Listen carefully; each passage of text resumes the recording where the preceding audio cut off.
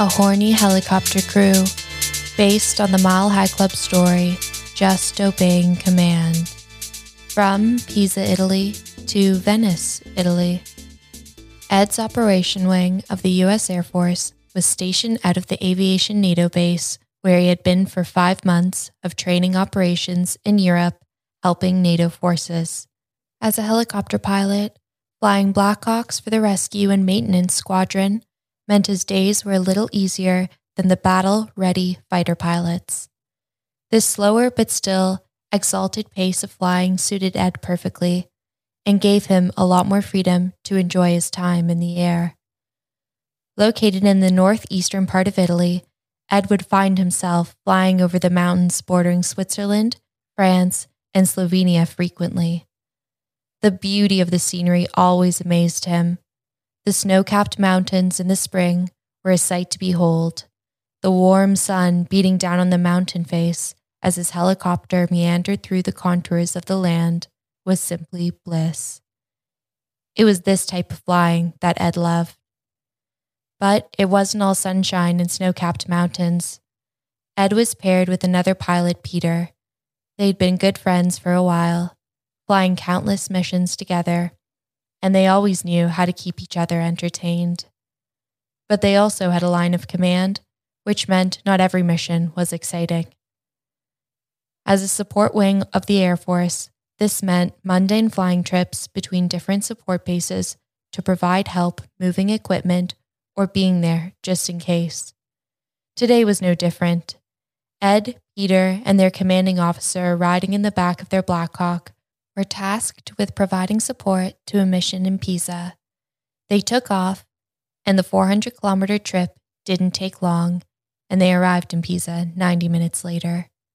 Upon arriving, they checked in with their base commander for the day, and he advised them where they would stay for the night and where the operation would take place the next day. Ed and Peter found their bunk and got changed. The airport was just outside of the main city, and the two pilots took to the old city to explore. The best part about being stationed abroad was getting to soak up the culture. They enjoyed the small, cobbled streets, little alleyways leading to small doors, the atmosphere that comes with people dining and drinking outside. After taking their obligatory photos showing them each holding up the Tower of Pisa, they found a nice restaurant and sat to enjoy some local red wine whilst the sun bathed them with rays. A couple of U.S. servicemen were easy to spot, both wearing aviators and pale-skinned from wearing a flight suit. They didn't easily blend in with the locals, especially with their broken Italian. After their second glass of wine, they noticed their officer appear from around the corner. Like them, she was also easy to spot, not because she was pale, but because she had let her hair down. A tall brunette, she wore shorts, showing off her toned legs, which certainly didn't go unnoticed. Having flown many missions with them both, Jess was the perfect officer. She was fair, stern, but also fun when she wanted to be. Noticing the two pale men, she joked they couldn't be any more American right now, and joined them for a drink. They chatted about how this deployment had become quite enjoyable. With only 1 month left, they were all reluctant to leave, and agreed they had so much more they wanted to see and do whilst on this side of the Atlantic. After a few more top-ups from the old Italian waiter, the wine was certainly going down well, and the conversation was flowing. These three had spent a lot of time together and were naturally relaxed in each other's company. In any other circumstance, they joked that 3 athletic individuals may find some different ways to have fun with each other if they weren't colleagues. They all laughed and agreed. The energy between them was obvious, even to the point the waiter asked Jess which one of the two was a lucky man. As the sun moved down over the buildings, they departed the old town for their beds. The next morning, Ed and Peter awoke to find out they wouldn't be taking part in the training exercise they had come for.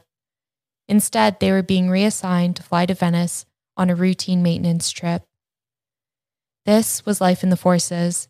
It made no sense for them to even have flown down, but they had orders, and all 3 were frustrated. but accepted the news and took to getting some breakfast. Over coffee, they agreed to make a slight detour and would fly over the walled city of Lucca and take a look at Florence on the way, hoping to get a good look at the Duomo from above. Finishing their coffee, they headed to their Black Hawk and engaged in their routine pre-flight safety checks. Jess, their officer, joked over the microphone that this was the only time she wished two guys would be quicker at getting her off. Jess had this funny side which could make light of any situation. They took off and soon flew over Lucca. The walled city was small from above and then moved over Florence. The difference was clear. This place had a busy feel to it, even up this high, and the architecture was still very impressive. They headed north toward the Alps. They decided to enter Venice from the north to enjoy the mountains. As Ed hit the mountains, Jess asked over the radio what their altitude was. Ed replied that they were cruising at 12,500 MSL. Jess then asked which one of the fine gentlemen up front was going to jump back and assist her in qualifying for the Mile High Club. Taken aback, Ed and Peter didn't think she was being serious and laughed off her proposition as a joke. Jess then repeated the question, followed by, "Don't make me make this in order for one of you." Ed turned to Peter and shrugged his shoulders and asked Peter if he would mind holding the helicopter still and flying solo while he went back and took care of some important business. Peter smiled and gave Ed a wink and wished him luck on his mission. Ed unbuckled his seat, unplugged his mic, and moved toward the back. Jess had already unzipped her flight suit, and it was now down around her ankles. She sat there in just her thong and t-shirt. She looked at Ed and beckoned him over. She removed her left boot and slipped her leg through the flight suit, spreading her limbs. Ed knelt down in front of her and pulled her thong to the side. Jess then ordered him to get to work. Jess left her mic on so Peter could hear as Ed took the first lick of her pussy, to which she let both of the men know that Ed was in the right spot. Ed continued to lick her clit up and down.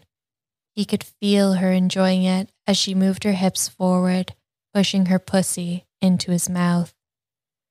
As he continued to lick, Jess's moans became louder, and Peter couldn't help but look back and sneak a peek now and then. Jess was getting close. The military helicopter had plenty of straps for her to grab onto. As she reached around, she held onto anything she could and began screaming.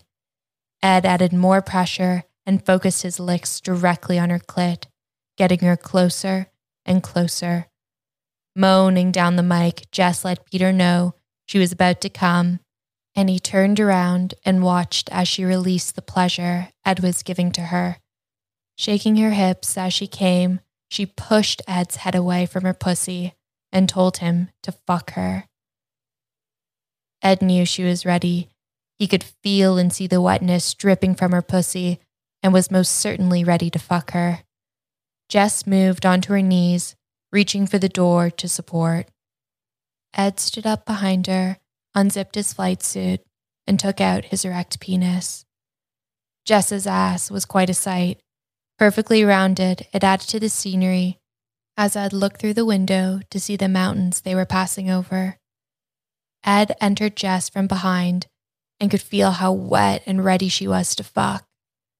Peter continued to look back, and Jess moaned, further exciting him. Ed began to get into a rhythm of penetrating Jess. They were both fucking loving it. What a way to get paid. Then Peter decided to get involved indirectly. He started rocking the helicopter side to side, knocking Ed and Jess down from the seat to the floor. Not wanting to give up on her official Mile High Club certificate, Jess pushed Ed back and sat down on top of him, placing his cock back in her pussy. Moaning, she bounced up and down as she told Ed to come inside of her. Jess was still screaming down the microphone, and Peter could see everything. As she rode Ed, he grabbed her ass and pulled her in towards him, helping her move over his cock. Then suddenly, Ed felt he was about to explode. Jess ordered him to be a good little pilot and come. Ed let out a moan of pleasure and groaned as he put his load inside of her. Jess laughed, and Ed joined her. She moved off him and sat back down in her seat. Ed stood up, putting his flight suit back on properly, and moved toward his seat, smiling. As Ed buckled himself into the seat, Jess asked Peter over the radio if he'd like to come back for his turn. He politely declined and suggested he didn't want to be the number 2 on the pass, and suggested he'd postpone until perhaps the next maintenance flight. They laughed, and the smile didn't leave Ed or Jess's face for the rest of the flight. It was truly a once-in-a-lifetime experience, and the best debriefing Ed had ever encountered.